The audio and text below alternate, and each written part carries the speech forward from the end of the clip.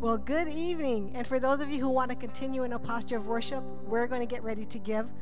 And I want to start off by thanking you for your generosity in giving. Because of your giving, we're able to continue with our children on Instagram. If you go to New Hope Marvelous Kids, we're continuing to reach our kids on a regular basis.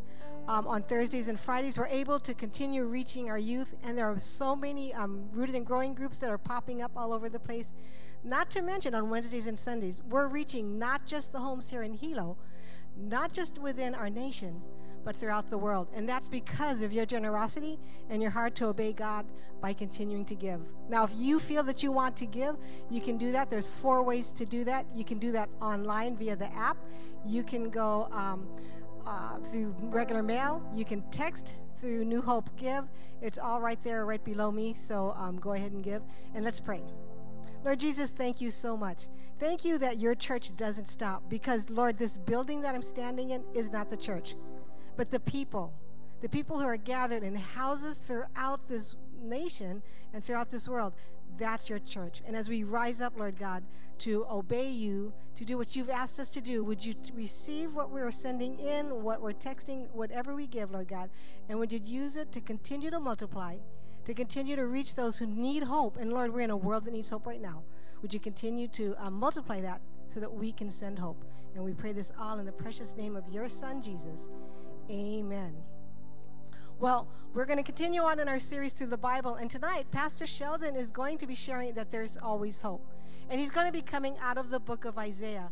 But before we get started, we're going to take a look at a video that's going to give us an overview of what's happening as Isaiah's writing what we now know as the book of Isaiah in the Old Testament. So let's take a look at this.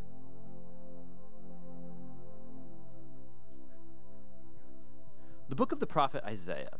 Isaiah lived in Jerusalem in the latter half of Israel's kingdom period, and he spoke on God's behalf to the leaders of Jerusalem and Judah. He spoke, first of all, a message of God's judgment. He warned Israel's corrupt leaders that their rebellion against their covenant with God would come at a cost, that God was going to use the great empires of Assyria and after them Babylon to judge Jerusalem if they persisted in idolatry and oppression of the poor. But that announcement was combined with a message of hope. Isaiah believed deeply that God would one day fulfill all of his covenant promises, that he would send a king from David's line to establish God's kingdom, remember 2 Samuel 7, that he would lead Israel in obedience to all of the laws of the covenant made at Mount Sinai, remember Exodus chapter 19. And all of this was so that God's blessing and salvation would flow outward to all of the nations, like God promised to Abraham in Genesis chapter 12. And it's this hope that compelled Isaiah to speak out against the corruption and idolatry of Israel in his day. Now, the book has a pretty complex literary design, but there's one simple way to see how it all fits together. Chapters 1 through 39 contain 3 large sections that develop Isaiah's warning of judgment on Israel. And it all culminates in an event pointed to at the end of chapter 39, the fall of Jerusalem and the exile of the people to Babylon. But in chapters 1 to 39, there's also a message of hope that after the exile, God's covenant promises would all be fulfilled. And chapters 40 to 66 pick up that promise of hope and develops it further. In this video, we're just going to focus on chapters 1 to 39. The first main section focuses on Isaiah's vision of judgment and hope for Jerusalem, and it begins as Isaiah accuses the city's leaders of covenant rebellion, idolatry, injustice, and God says he's going to judge the city by sending the nations to conquer Israel. Isaiah says that this will be like a purifying fire that burns away all that's worthless in Israel in order to create a new Jerusalem that's populated by a remnant that has repented and turned back to God. And Isaiah says that that's when God's kingdom will come and all nations will come to the temple in Jerusalem and learn of God's justice, bringing about an age of universal peace and harmony. Now, it's this basic storyline of the old Jerusalem purifying judgment into the new Jerusalem. This is going to get repeated over and over throughout the book, getting filled in with increasing detail.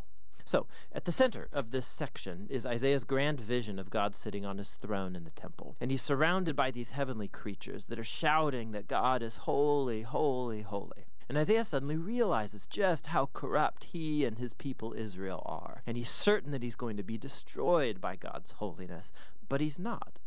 God's holiness, in the form of this burning coal, comes and burns him, but not to destroy. Rather, it purifies him from his sin. And as Isaiah ponders the strange experience, God commissions him with a very difficult task. He is to keep announcing this coming judgment, but because Israel has reached a point of no return, his warnings are going to have a paradoxical effect of hardening the people. But Isaiah is to trust God's plan. Israel is going to be chopped down like a tree and left like a stump in a field. And that stump will itself be scorched and burned. But after all of that burning, God says that this smoldering stump is a holy seed that will survive into the future. It's a small sign of hope, but who or what is that holy seed? The rest of this section offers an answer. Isaiah confronts Ahaz, a descendant of David and a king of Jerusalem, and he announces his downfall.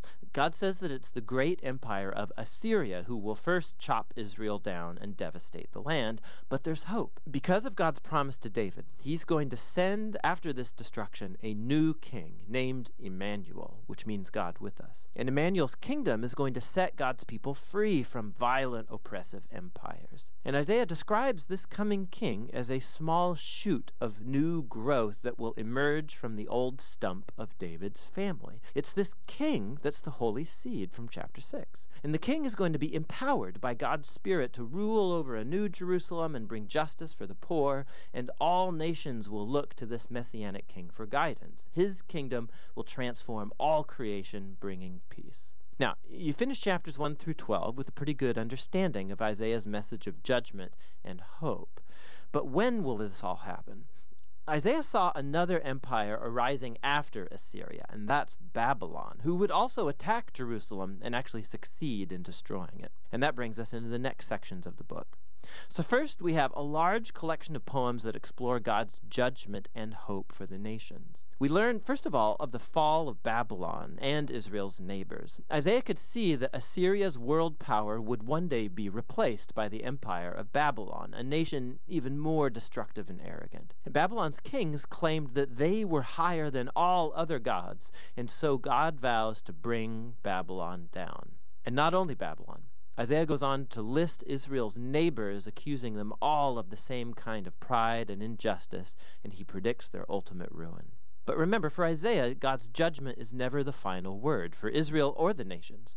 And that leads into the next section with a series of poems that tell a tale of two cities. There's the lofty city that has exalted itself above God and become corrupt and unjust. This city is an archetype of rebellious humanity, and it's described with language that's all borrowed from Isaiah's earlier descriptions of Jerusalem and Assyria and Babylon, all put together. This city is destined for ruin, and one day is going to be replaced by the New Jerusalem, where God reigns as king over a redeemed humanity from all nations, and there's no more death or suffering. These chapters are the climax to this section, and it shows how Isaiah's message pointed far beyond his own day. It was a message for all who are waiting for God to bring his justice on violent, oppressive kingdoms and bring his kingdom of justice and peace and healing love. The following section returns the focus to the rise and fall of Jerusalem. And first we find a whole bunch of poems where Isaiah accuses Jerusalem's leaders for turning to Egypt for military protection against Assyria. He knows this will backfire, and Isaiah says that only trust in their God and repentance can save Israel now, which gets illustrated by the following story about the rise of Hezekiah, king of Jerusalem. Just as Isaiah predicted, the Assyrian armies come and try to attack the city, and so Hezekiah humbles himself before God, and he prays for divine deliverance, and the city is miraculously saved overnight. But Hezekiah's rise is immediately followed by his fall. So he hosts a delegation from Babylon, and he tries to impress them by showing everything in Jerusalem's treasury and temple and palaces. It's clearly an effort to make another political alliance for protection. Isaiah hears about this, and he confronts Hezekiah for his foolishness. He predicts that this ally will one day betray him and return as an enemy to conquer Jerusalem. And we know from 2 Kings chapters 24 and 25 that Isaiah was right. Over 100 years later, Babylon would turn on Jerusalem, come and destroy the city, its temple, and carry the Israelites away to exile in Babylon. And so all of Isaiah's warnings of divine judgment in chapters 1 to 39 lead up to this moment. He's shown to be a true prophet because it all came to pass like he said. But remember, the purpose of God's judgment was to purify Jerusalem and bring the holy seed and messianic kingdom over all nations. And it's that hope that gets explored in the next part of the book. But for now, that's what Isaiah chapters 1 to 39 are all about. Well, first of all, I am thankful that God gives us hope. And as we journey through the Bible together, you're going to find, some ups and downs in the Bible, some dark times, but God is always bringing hope. And that's what the book of Isaiah kind of highlights, that although God was bringing some judgment and he was showing the people what they were dealing with and their wickedness and who they were becoming, he still gave them hope. And that hasn't changed today. God still gives us hope. In the midst of all that we're going through in our world, God still gives us hope. He has not given up on mankind. In fact, he loves us so much that he gave us a way to find him once again, that in the world as we stray from him, we're able to come back to who he is and who he created us to be. As we journey through the Bible this year, we're taking bits and pieces from every book in the weeks that go by and try to learn a couple of things from each book.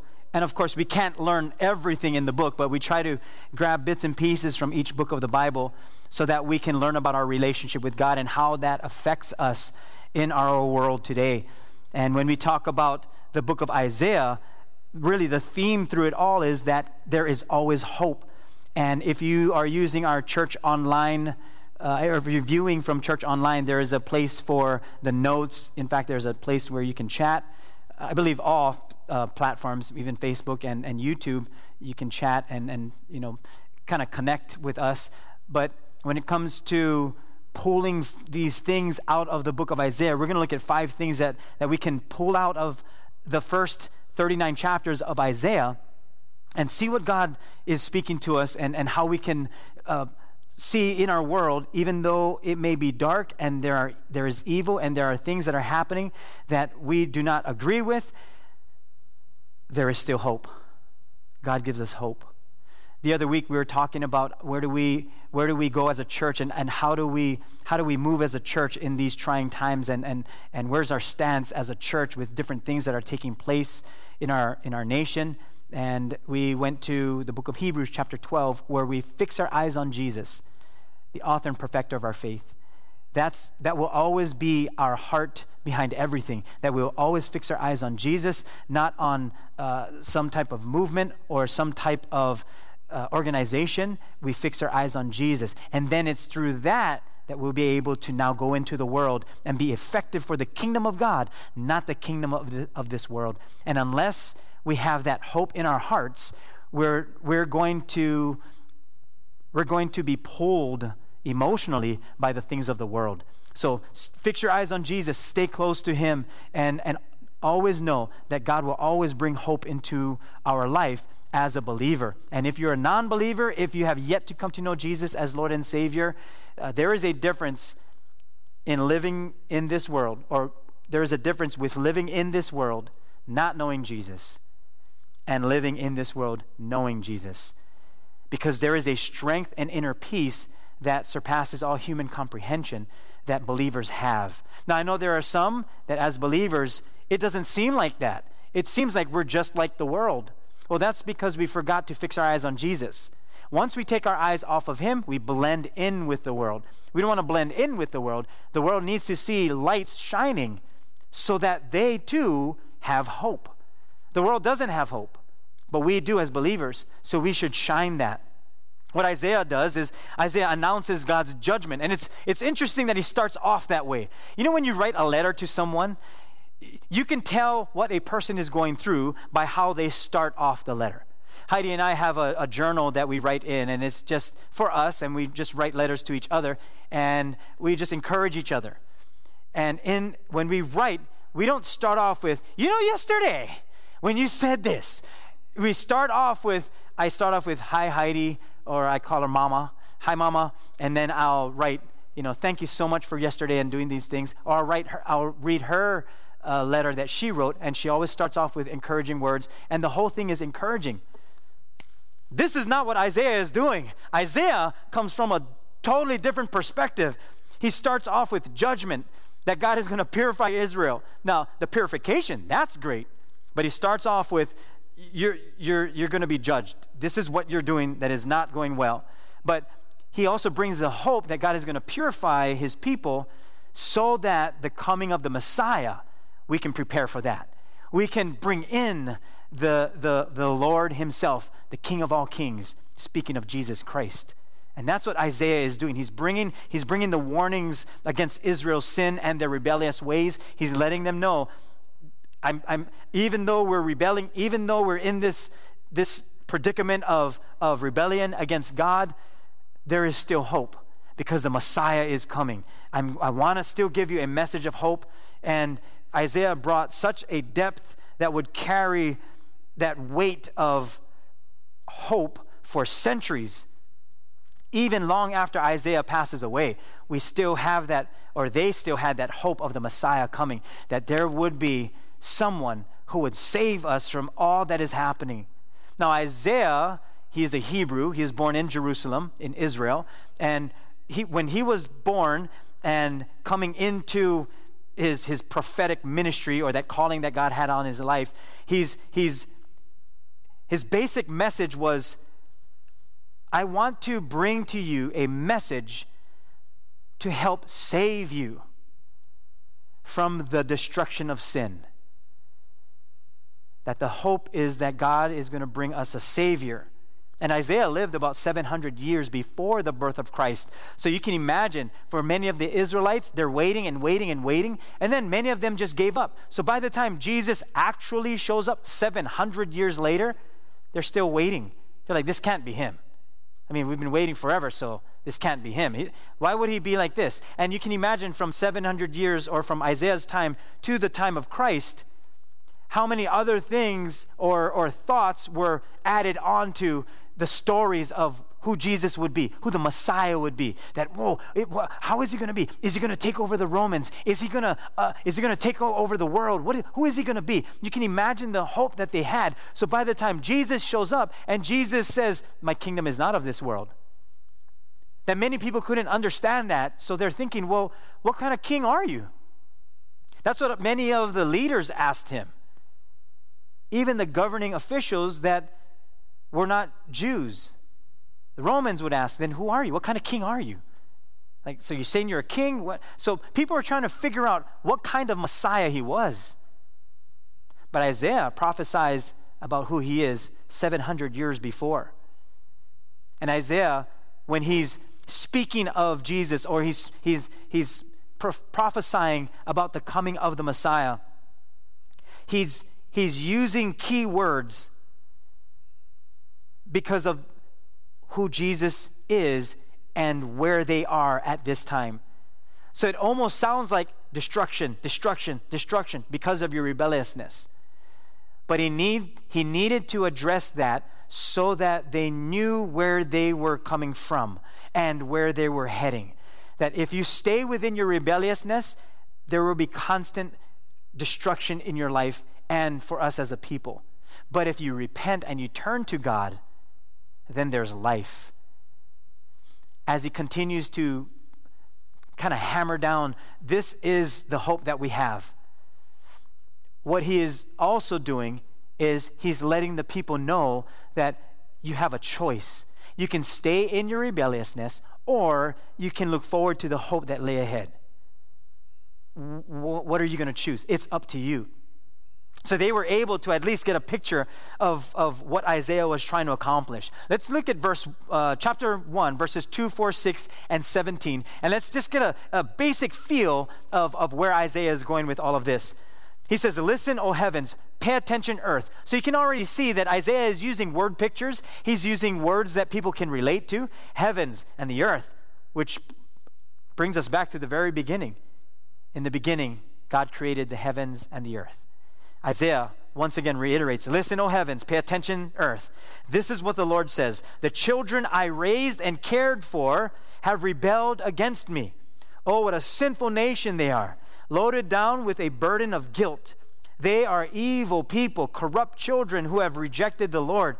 They have despised the Holy One of Israel and turned their backs on him. You are battered from head to foot, covered with bruises, welts, and infected wounds, without any soothing ointments or bandages. Learn to do good. Seek justice. Help the oppressed. Defend the cause of the orphans. Fight for the rights of widows. Isaiah just basically kind of lays out what we're going to deal with as human beings in our world, which is timeless. Isn't it true that today we need to learn to do good?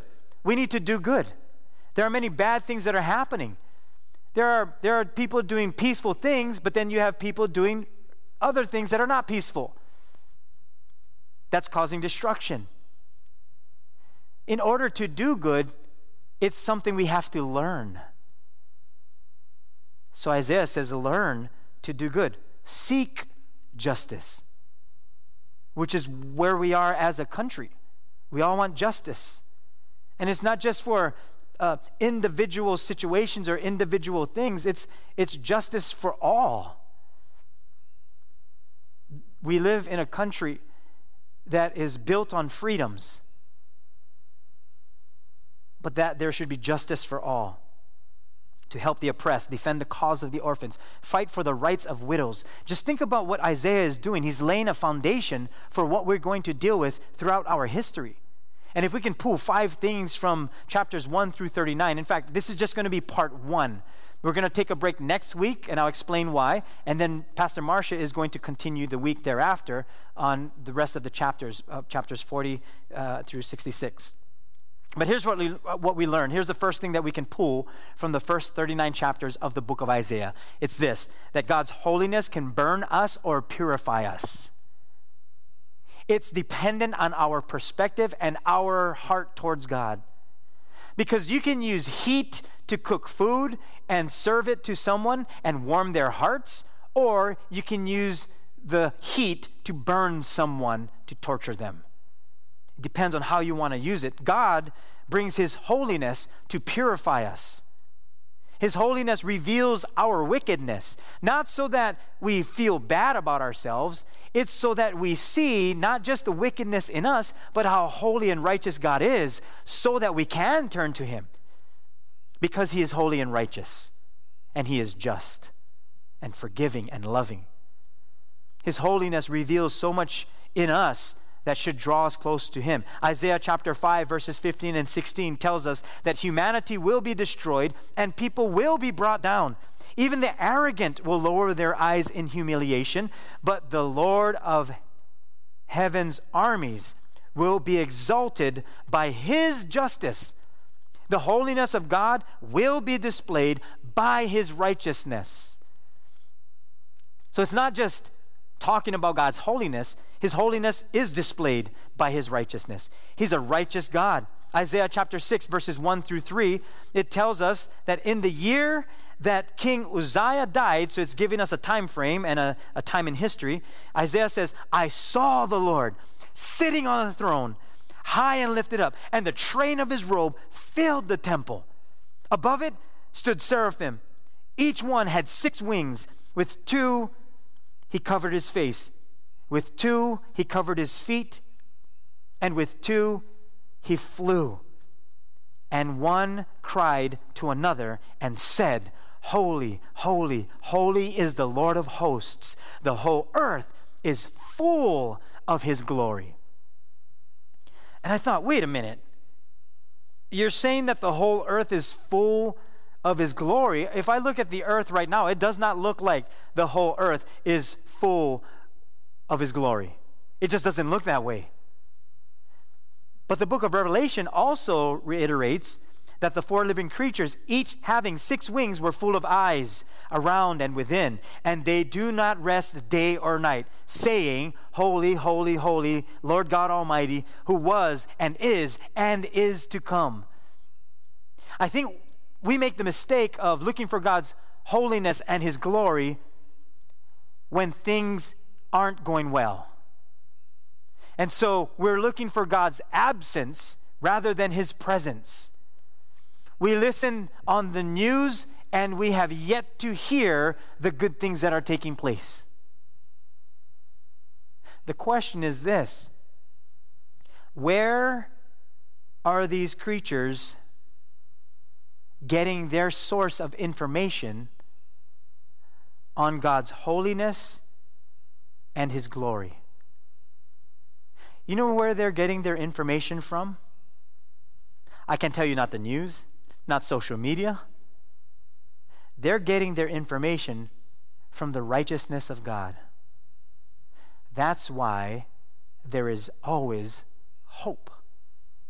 Our hope is built on God's righteousness, not when things go right in the world. It's built on God's righteousness. The second thing we can pull from the first 39 chapters is that God offers His salvation in response to our repentance. I love that God gives us the freedom to choose, because in the end, it's going to be on me, not on God. God did everything to bring us to a place of righteousness, to a place of forgiveness and knowing that we're loved. Now it's our part. It's on us to do our part, to repent, to change our mind. That's what repentance means. It means to change the way you think, which right now in our nation, everyone is after the way you think.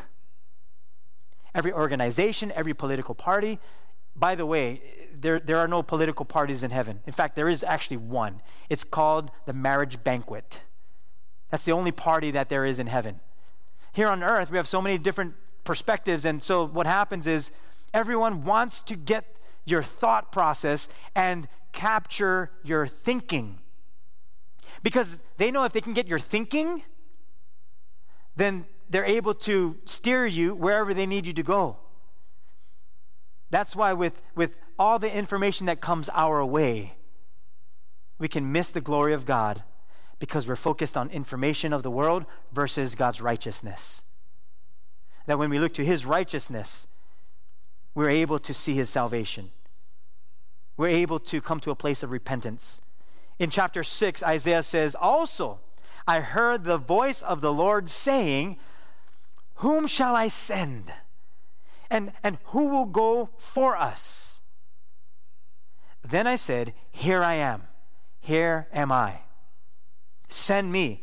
And He said, 'Go and tell this people, keep on hearing, but do not understand. Keep on seeing, but do not perceive. Make the heart of this people dull and their ears heavy, and shut their eyes, lest they see with their eyes and hear with their ears and understand with their heart and return and be healed.'" What God is saying is, I have everything that they need to come to a place of healing, for understanding, so that they can see, so that they can hear. I have everything that it takes. But who will go? Send me. Here am I. That's what Isaiah was saying. Send me. I can go. I'll be the one. You know, I think if you have your driver's license, try to remember when you first got your driver's license. Wasn't it so exciting when your parents or whoever you lived with said, "Hey, can you go to the store?" You're like, yeah, I'll go. Like you volunteered yourself to go to the store, to go anywhere. Like you wanted someone to get something or needed something so that you could go. And you say, no, I got it. I'll go. You sure? Yeah, I'll go. And you're just driving. It's so, like you felt so good. You're driving. And if you had sounds in your car, you roll down the windows and blast it. And then maybe you're driving a different route so that you could cruise a little bit. And you felt so good because you could drive. And then you go to the store, you're shopping. You're feeling so good. It's like, yeah, I'm shopping. I'm going to put this in my car. I got a car, I'm driving, so yeah. And then you grab the bags and you put it in your car, and then you're driving home. You feel so good. You take your time driving home. You don't rush into things. You take a longer route because you're driving, and it feels so good. And then 4 days later, you're like, I don't like to go store. I gotta go every place. How come every time somebody telling me to go? Well, it dies off after a while, that new feeling of I'm driving. And now it's like we battle with going to the store. And we throw hints. It's like, oh, man, we ran out of paper towels. Oh, we need that. The party's going to start in like an hour. We got to get paper towels. I know. We got to get paper towels. That's the cooking. We got to get paper towels. Yeah, me too. I'm cleaning up outside. We need paper towels. Yeah. Like no one wants to go. Something happens along the line that we first wanted to, and then we fight who should. It sounds like us as believers, doesn't it? In the beginning, when we first come to know Christ, it's, I'll go, Lord. Who do I need to pray for? Who do you want me to witness to? I'm going to tell my brother, my sister, my mom. To the point that they're sick of us. They're saying, stop preaching to me. Why? Because we want people to know the good news of Jesus Christ. So we said, Lord, send me. Lord, where do you want me to volunteer? I'll volunteer. I'll go. I'll do whatever you want me to do. I'll do. But as time goes on, after a while, it's like, I don't want to do that, Lord. That's not my job. That's not my responsibility. Tell so-and-so do it. Or find someone else. Someone else can do it. It's like, I cannot, Lord. I'm busy. Let the younger people do it. Let the older people do it. After a while, we lose that urgency of why he wants to send us in the first place. He wants to send us because the world needs to know that there is always hope. Right now, the world is going in a circle. What we're dealing with today, we've dealt with before. Look throughout history. How many things have been repeating itself? And we always say this, and maybe not we as in you personally, but as a society, we constantly say this. Change is coming. If we elect this person, change will happen. If we elect this person, change will happen. We're constantly looking for that. And you have, half the country saying yes to this president, the other half saying boo to this president. There's always going to have that. We'll always deal with political mayhem. We're always going to have that. But what Isaiah reminds us of is as believers, we're the only one who brings hope into the world because of Jesus Christ. So will we still say, send me? Next week, June 15th through the 17th, our president of our Foursquare denomination, Pastor Randy Remington, gave us an email. And you may have gotten it if you're on that email list. If not, hopefully a link will pop up in the chat. And you can go to that link, and it'll give you the heart behind what we're going to be doing next week. And, on Sunday, we talked about where do we go as a church? And we always said this, well, we're always going to start with prayer. How do we bring hope into our world? Well, we got to start with prayer. So next week, Monday through Wednesday, the president of Foursquare of our denomination is calling for fasting and prayer. And it begins on Monday, and then we'll end on Wednesday, and we're going to end next week, Wednesday night, with a prayer night. And so we're preparing for that. We're going to broadcast still live like this, our prayer night, and you can be a part of it too, because we'll be praying. And what we'll be praying through, you will get. That way you'll see the prayer points. At the same time, you can decide how you're going to fast if you want to be a part of that. Now, just with a brief teaching, fasting from food. It could be one meal. It could be the entire day. It could be the entire 3 days. You need to consult your doctor first in order to make that decision, though, because of certain, for some people, you need the necessary nutrients. So before you fast, talk to your doctor and see how that could be possible. And then we're going to start next week, Monday, which would be Sunday night. Once it hits 12 midnight, we would begin. And then we would end on Wednesday midnight, which is Thursday, actually. But that will give us a foundation as a church body, as believers, the direction that God is ushering us towards. That we're going to be the people that says to God, send us. Send us. We're going to be the ones, Lord. We're going to be the ones that are bringing hope into this world. And so next week, June 15th to the 17th. That's why I said we're going to take a break from our series. We're going to have a prayer night next week, Wednesday. And then we're going to continue with our series the following Wednesday, which would be the 24th.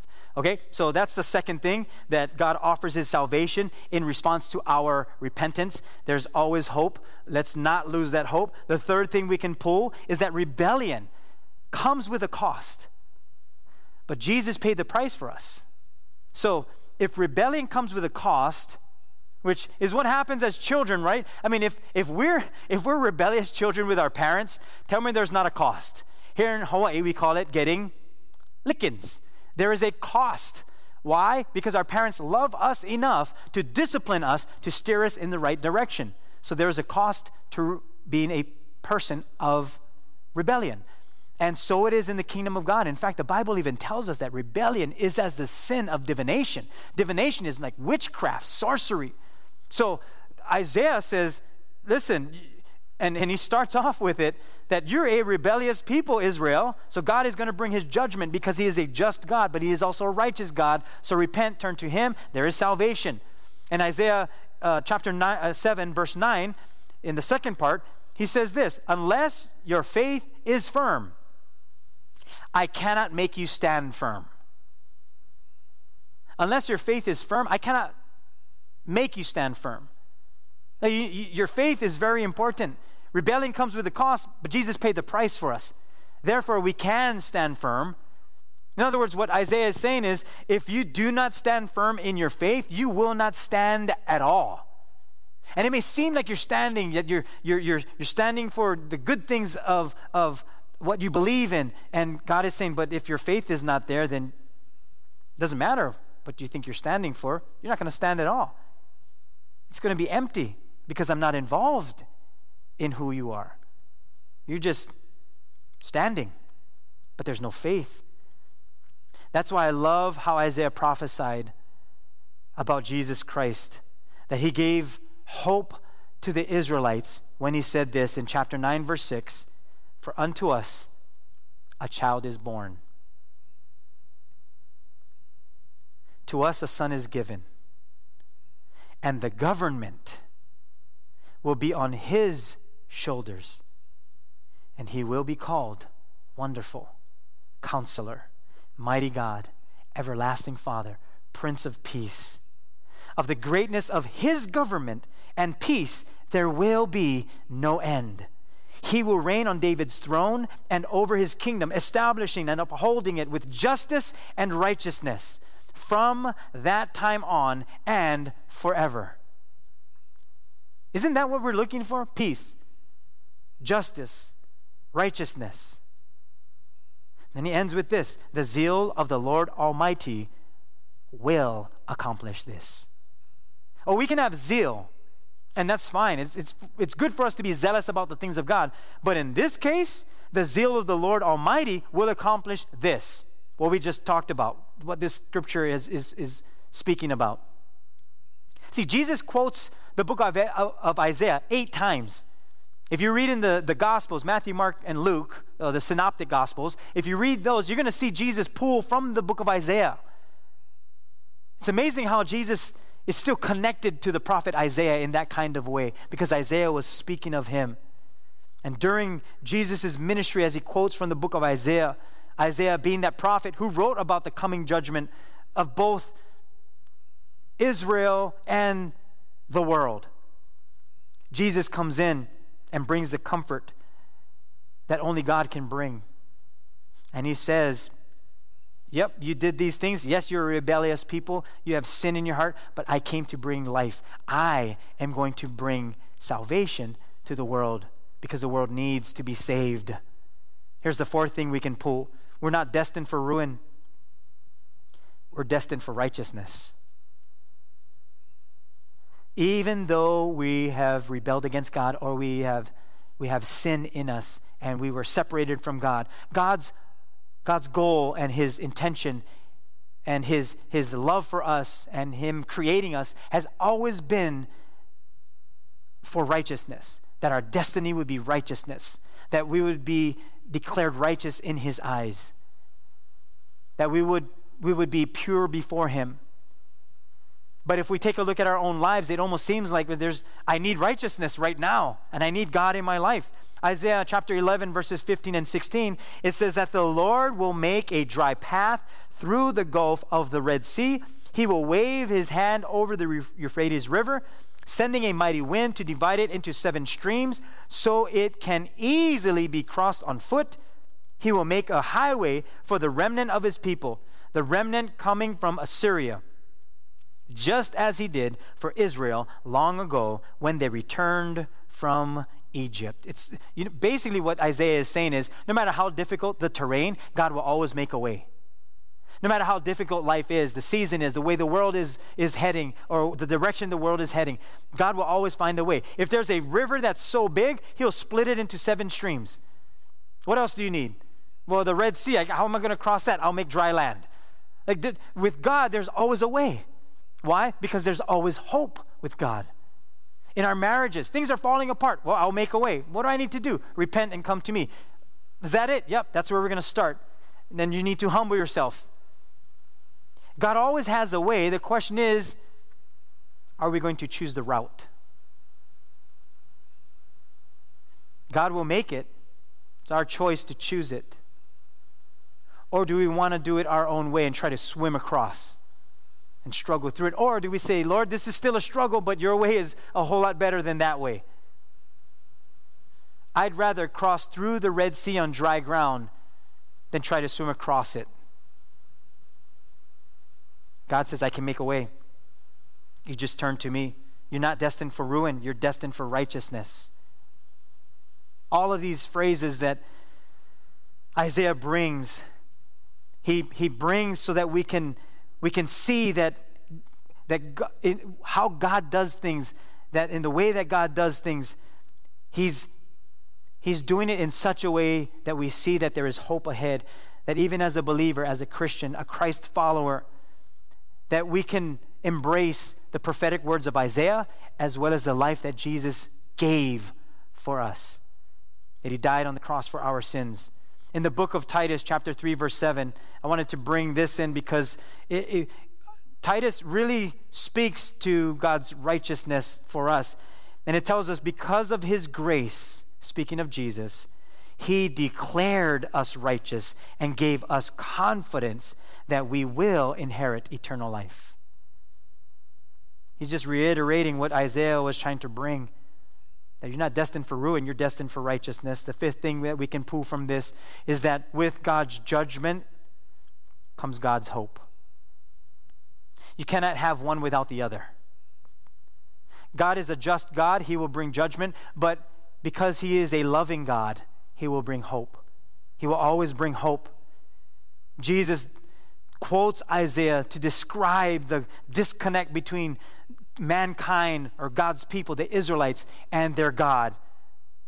So Jesus is constantly looking back to the book of Isaiah to let the people know, you've been separated from God, but I'm going to bring you back. I'll bring that hope to you.